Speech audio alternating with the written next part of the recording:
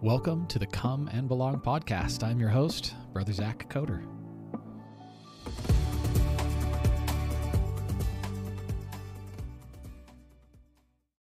I am so excited to be joined today by Trent Holm, who is just a stellar human being. I actually got to meet him. My daughter went over to Amman, over to Jordan, and she did a humanitarian, an HXP trip. And Trent here was one of the group leaders. What was the official title, Trent? Oh, yeah, it was a trip leader. Okay, I got it right. Yeah. Okay, very cool. And Trent is joining us today. So say hi, Trent. How's it going, everyone? And you're gonna hear it, but he's got a really cool accent. I don't know if that's okay to say, but Trent, That's fine. You're fun to listen to. Okay, so here's the deal. We like to play a game with all of our guests, and so if that's okay, we're gonna play a little game. Let's do it. Okay, now here's the deal. I'm gonna play along with you. Okay, this is called Fake or Real. I'm gonna read a news article. All these stories were published online, but only some of them are real. Okay. So just based on the title, we're gonna compete, and I might even have a prize for the winner. I don't know. Oh, okay. Do you like Dr. Pepper? Yeah, let's do it. Okay. Yeah. Okay. Here we go. Ready? So, fake or real? NASA is installing internet on the moon. Nah, that's fake for sure. Fake? Easily fake. I'm gonna say real only because old what's his face Elon is like he's got something up his sleeve. Yeah, okay, that's so true. let's find out. Here we go. I'll click here. Real? Yes, I won. Okay, this is really happening. NASA is building a 4G network on the moon, enabling them to control lunar robots. Oh, okay. Yeah, that makes sense. If it's for robots, then. Okay. Yeah. Okay. So if it's for robots, got it. Okay. All right. Number 2. A university banned the use of capital letters to avoid scaring students. Nah, that's fake. Easily fake. That's got to say fake too. Yeah. Okay. Let's see. Big reveal. Fake. Okay. Good. Okay. 2-1. All right. Here we go. Some real guidance given by university was misreported. Okay. To see more. Okay. That's fake.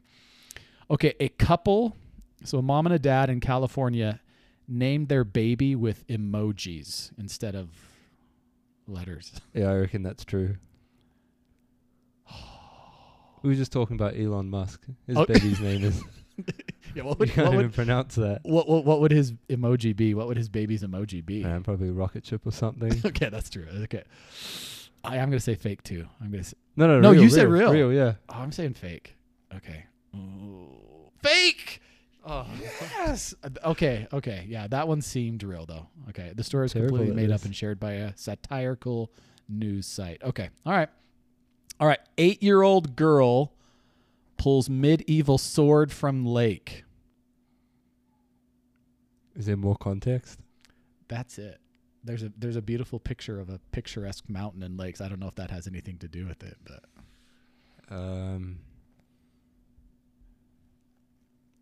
I say real. I'm gonna say real too. That was kind of a dumb one. That's okay. Okay, we've all got one. That really happened. A good way to check. Okay, very good. Okay, all right. A German street is covered in chocolate after leak from a chocolate factory. I feel like we would have heard about that. So I'm going to say fake. Okay, I'm going to say real only because it seems like it could happen, but okay, let's see. Yes, it was real. Trent, I don't mean to be whatever, but I'm kind of kicking your butt at this. This is fun. Okay. You're right. You think we would have heard about that. The delicious accident really happened. A ton, and they spelled ton, Tonne, which is, the way they spell it outside, of chocolate leaked from a chocolate factory. I'm going to mispronounce that. Can you pronounce that? Westonen? It's got those 2 dots above the end. I don't know how to say that. Umlaut. Okay. Covering the pavement. Okay. This was reported by the Washington Post. Okay. This one will be our last one. A school banned parents from sports day for bad behavior. Do they do that kind of thing over there? Like sports like days? It seemed like the last day of school or something, like in middle school, was like sports day and just. We had swimming carnivals, but okay. Yeah, okay. Everyone kind of just mucked around at those as well. Okay. So this one says that a school banned parents from sports day for bad behavior. Like, it's kind of like watching my dad at a soccer game. He's like always yelling at these like 5-year-olds, block out. Okay, what do you think? Real? I want to say real, but my intuition has proved me nothing, so I'm going to say fake and go against what I actually think. Okay, I'm going to say real only because of my dad. Sorry, Dad, if you're listening. Okay, here we go. It is real. Dude, Trent, I'm sorry, man. I'm really sorry. I'm not, but I am. But I'm not. Okay, this is real. A school banned parents from attending sports day after becoming too competitive and threatening staff. Wow. Those are not the type of parents you want to be. Well, hey, thanks for playing. What was the score? I don't know. You won by a landslide, though. Yes. I like winning things, Trent. This is awesome. Well, that's awesome. Thanks for playing. Okay. Let's switch from the somewhat silly to the somewhat sublime. Tell us a little bit about you, Trent. Yeah, you don't have to give us your whole story, but just, tell us about you. Okay. I was born in New Zealand. I was born in Auckland, and then moved to Australia when I was like 1. And I spent 16, 17 years in Australia and then moved back to New Zealand. So kind of hopped between the two a little bit. And then I came over here to the States for my mission, served in Utah, served in Salt Lake. Okay. Yeah, it was phenomenal. I always get this look from people when I tell them that I served in Utah. Right. And they're just like, oh, how was that? Okay, so that was fun. But it was phenomenal. And then I came back here for school to study psychology at BYU. What was how far apart was the mission and college? 8 months. Okay. So you came back pretty quick. Yeah, it awesome. was. Yeah, I got onto that quickly. Cool. Yeah. And then you just been here ever since. Been here ever since. Okay. Yeah. All right. Well, hopped around the States a little bit. But I'd like to see more of it. Okay. It's a cool place. What places have you been? I've been to most of the West Coast. And then I went to Mississippi, Louisiana, Michigan, New York. Dang. Yeah. That's the way it always is, right? Like I was gonna say I haven't been to all those places, but it's kind of like when you live in a place you just kind of take it for granted. You're not a tourist in your own country. Yeah. Okay, but not just our country. Like you have been like lots of places. Can you tell me a little bit about like you're kind of a world traveler, dude? Oh, that's subjective, but you're right. But where have you been? Where have you traveled? I went to Europe, and actually most of the places that I've been have just been like God sent, honestly. I woke up to a text from one of my friends. It was like 2 a.m, and I woke up to this text, and they'd said, "Hey, if I paid for your ticket to come to Prague, would you come?" So was that a real question? Yeah. Right. So I did a Europe tour. We went to Czech Republic, Italy, Austria, Germany for like 2 hours. We were going to do a hike there. And then from my own stupidity, I left my visa in the States. So we got stuck there, and we weren't planning to, but we went to Spain because that was the cheapest way, and we had a friend there, so we went and stayed there. Okay. I thought for a second that the 2-hour Germany stop was maybe because of like a chocolate accident. Okay, we heard about it. We took chisels to the street. And then went to Jordan, to Canada. Hopped around a little bit. That's so cool. That kind of, I guess, brings us back around to kind of why I invited you to be with us. Like, tell us, I mean, you just have this range of experience that a lot of people don't. And tell me a little bit about your job. So I know that you work at BYU in the psychology department with inclusion, but tell us a little bit, speak to that a little bit, like, what you do. Yeah. So I work in diversity and inclusion, like you said, through the psychology department. And pretty much our focus, we have 3 kind of key pillars that we're focused on. That's education, intersectionality, and peer mentorship. So we try to focus on institutional changes and making BYU as an institution a more inclusive place for minority students, whether that's sexual minorities, racial minorities, neurodiverse students, any minority group. We try to make it a more safe, inclusive environment. But then outside of the institutional changes that we're trying to make, we are also focused on changing the student perception of diversity and inclusion. I think that diversity and just people that are different from us kind of, I think for some people that's a little bit scary, whether it's, I don't know how to interact with this person that's different from me, that I've never had experience with. Right. I don't have any friends that are part of minority groups, so I don't really know how to interact with How do I people. approach them? How do I talk to them? Yeah. Yeah. Yeah. We try to educate people on those sorts of, in that realm, how to be more inclusive. Yeah. Tell us a little bit about your efforts. Like, what does that look like at a college level? Like when you say you're trying to break down those excuse me, those barriers and help people be more approachable towards minorities. Like, what does that look like? What are you guys doing? Yeah. So at an institutional level, we pretty much try to integrate courses that teach like psychology of gender, multicultural psychology. So that's sort of at the institutional level. Making sure that the course offerings are... Yes. Okay. Yeah. Okay. But then outside of the institutional level, when I say that we're trying to make a dent in the student perception, we try to do that through education. And I think the most, at least for me, the most powerful form of education is probably humanizing people. So that means sitting down with people, kind of doing like what we're doing. Yeah. And just interviewing them and saying, hey, tell me about your experience as a gay man at BYU, or tell me your experience as a black woman at BYU. What's that been like? Do you have any advice for students to create a more inclusive environment for you? Is there any thread you could pick out, like as you're sitting down and talking to people and having those interviews, what are you hearing? Does that make sense? Like, what's the common theme that you're hearing from people? That I think that most people just want someone to listen to them. Most people just want to be heard, and most people just want to be seen. And when there's a divisive culture, then I think people tend to retreat to their own and push out people that are not like them, that don't look like them, that don't think like them. which just magnifies the very problem. Exactly. Right?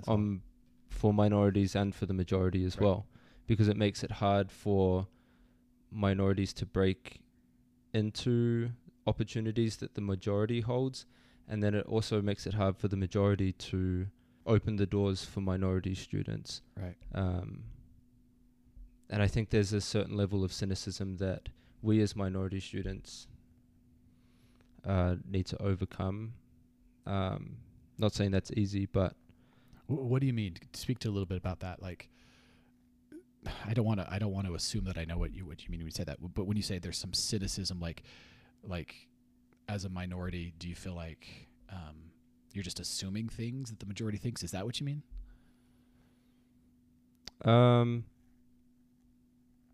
Like how I said I didn't want to put words in your mouth, and then I went ahead and put words in your mouth. That wasn't great. No, you're fine. Sort of. I think there are some assumptions that we may not have. I'll own my beliefs that I don't have grounds to make sometimes. Like the other day, I can't even remember what it was about, but I made this claim, and then I stopped and thought, like, actually, to be fair, I don't really have evidence to back up what I'm saying. Okay. So maybe I'm just regurgitating narratives that I hear, and it's easier to say this assumption. Yeah, whatever the assumption is. That's easier to make, but yeah, it's hard to put into words and to explain. Well, let me ask you this. Trent, you said that you stopped yourself. You were making an assumption. You recognize it. Is that something that is that an innate gift you have, or like, is that something you've had to learn? Like, how do you get to a point? Because I know that we all do it. We all just assume things about other people or cultures or groups or whatever. And if I'm speaking for myself, then I think that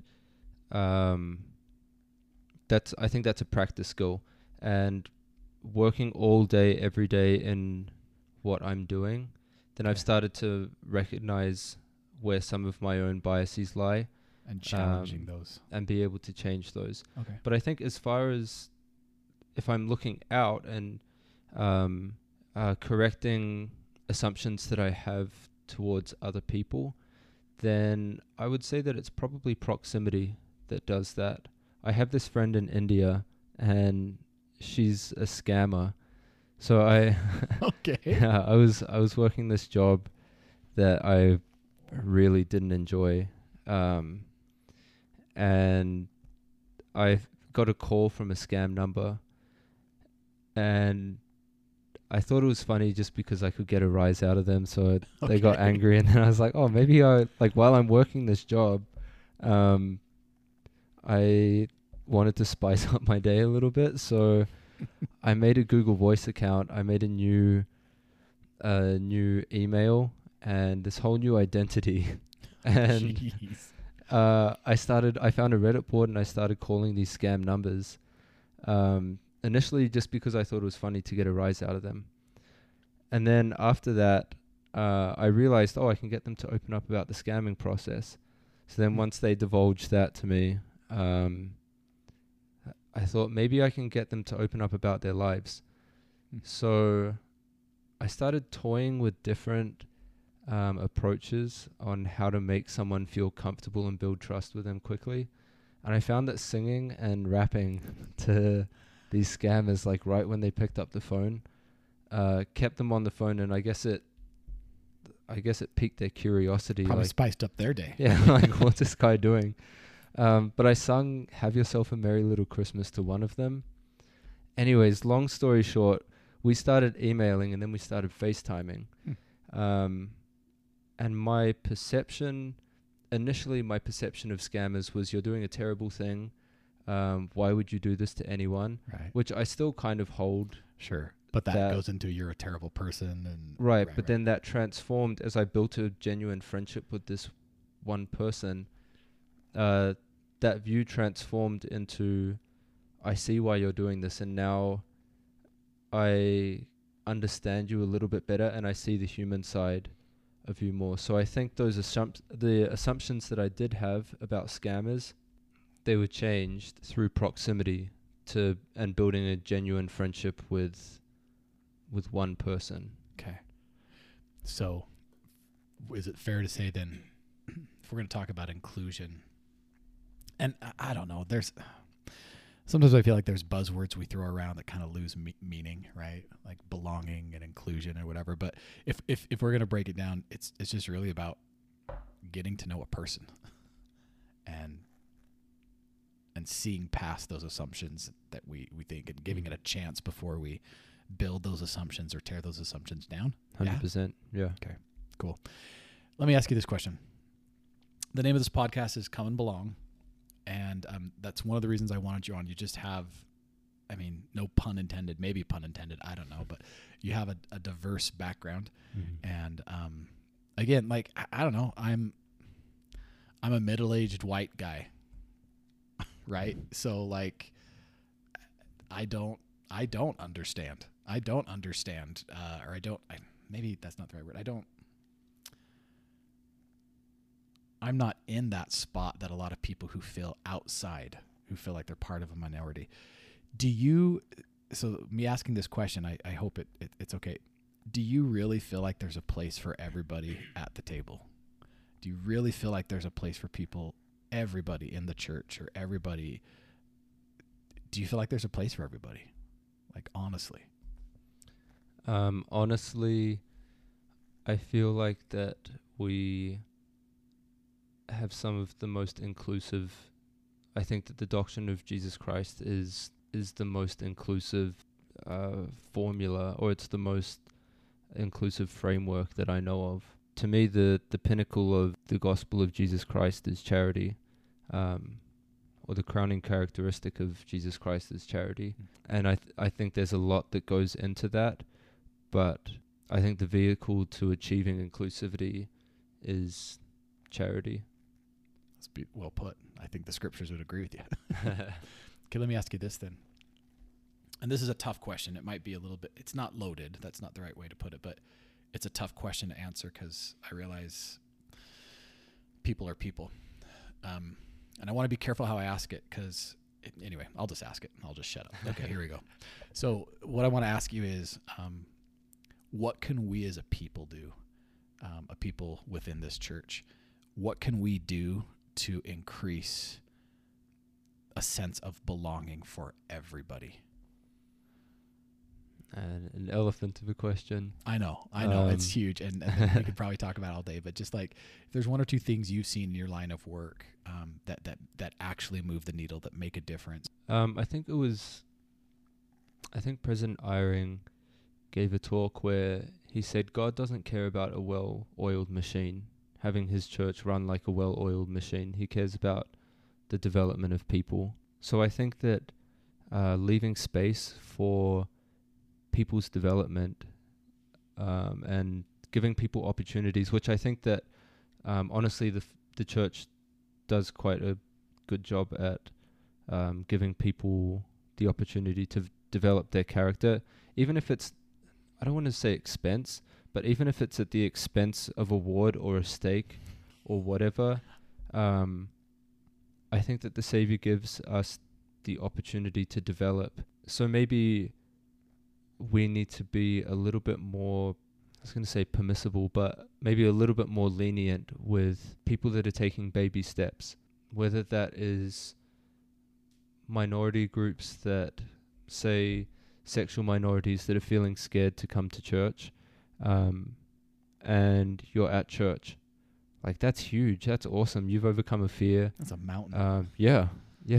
And maybe one day that, like you said, maybe that mountain seemed insurmountable one day, but you've peaked and you've come to the top of the mountain, and you'll probably find that that maybe there's more base camps up where you thought was the top, and that's okay. You can take a rest for now, and I think that we as a church should be lenient with people that are just kind of, they've summited and we're letting them rest right now.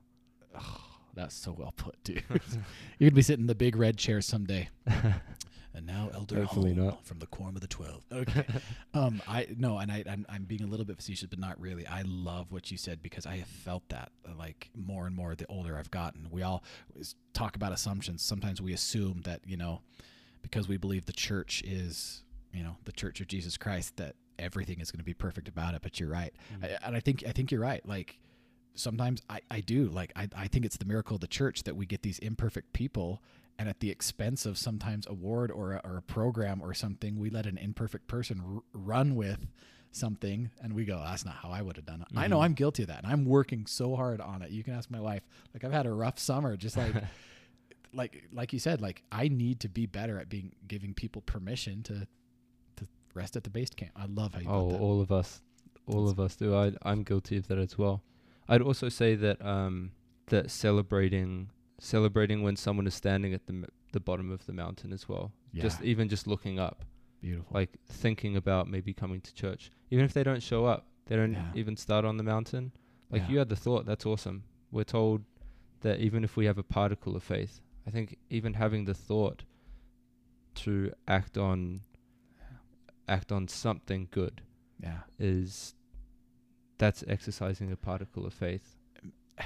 This is going to be a weird question, but are you sure you weren't like stalking me today? Because the reason I asked that, like, I'm up in Proa right now speaking at FSY, and I literally just got through teaching that very principle. Like, in Genesis, there's this cool part where, like, I don't know if you remember, but like Abraham and Lot's in a bad spot, and he has to get rescued by angels, and God gives Lot a commandment. He says, escape, because I'm about to destroy this place. Escape to the mountain. And Lot turns around and tells God, no, I can't. He was afraid. He said, I can't give you a mountain today, but I can give you this little city. And I think it's so cool, because he says, oh Lord, can I escape thither? Is it not a little one? And he says it like several times in the verse. He's like, I can just give you a little bit today. They actually even named the town that he escaped to Zoar, which means little thing. And he's like, I can only give you a little thing. Is that okay? And like, God goes, yeah, that's fine. I love how you said that. We need to celebrate people who are like not even close to the mountain, but they've done something that to us looks little, but to them was like, wow, that's huge. So yeah, that's cool. Okay, Trent, would you mind just sharing any last thoughts you have, including your testimony, and it's like how you've tried to come closer to the Savior and find a belonging in Him? Yeah, I think that the way that I have tried to come closer to the Savior is by learning about the complexity and the multi-dimensionality of, like it. It's a if good that's a word. It is. The multi-dimensionality of the Savior, and recognizing the characteristics that I already know about him. Like he's loving, he always stands with his hands outstretched, but trying to know his words, and learn about what the Savior has taught in his own words. So recently I've been making more of an effort to read the Gospels, because that's where we hear the Savior talk. Yeah. And I've been stuck on Matthew 5 for I don't know how long. Like one verse in that, the Beatitudes. You could spend a lifetime. I Is think the prophet profound. said that. Yeah, you could spend a lifetime studying just those few chapters. 5, 6, 100%. 7. Yeah. So I would say I come closer to the Savior when I read his words. And I love the words of the prophets, and I believe the prophet is a mouthpiece for God. But to me, there's just something powerful about reading the words that come out of Jesus Christ's mouth. And trying to, when I learn about the multi-dimensionality of him, trying to incorporate that into my own life, very imperfectly, stumbling through that, but I feel closer to him when I try to apply teachings from his mouth. And then I think just looking for the Savior throughout the day and through people, and seeing the good in other people, I come to know the Savior better. Yeah. That's awesome. Trent, thank you so much. It has been an absolute pleasure to get to know you. We were talking a little bit before. I don't know if I mentioned this earlier, but again, my daughter got to spend some time over there with you, and that was just a life-changing experience. And something you just said, like that multidimensionality, there's something about getting outside of yourself and seeing people, not behavior necessarily, but seeing people just changes you. So I just, as a father, I appreciate what you've done to help my daughter grow that way. And I know what you're doing here at the college is going to help people break down barriers and break down walls. And I thank you. What you've said has touched my heart and made me want to be more open to diversity and inclusivity and celebrating people at their base camps. I love that. So appreciate Trent, it. thank you. Thank you. Thanks for joining us today. And I just want to remind everybody that this podcast is not affiliated with nor endorsed as an official production of the Church of Jesus Christ of Latter-day Saints. All words and opinions expressed by participants are solely their own and do not reflect official doctrine of the church.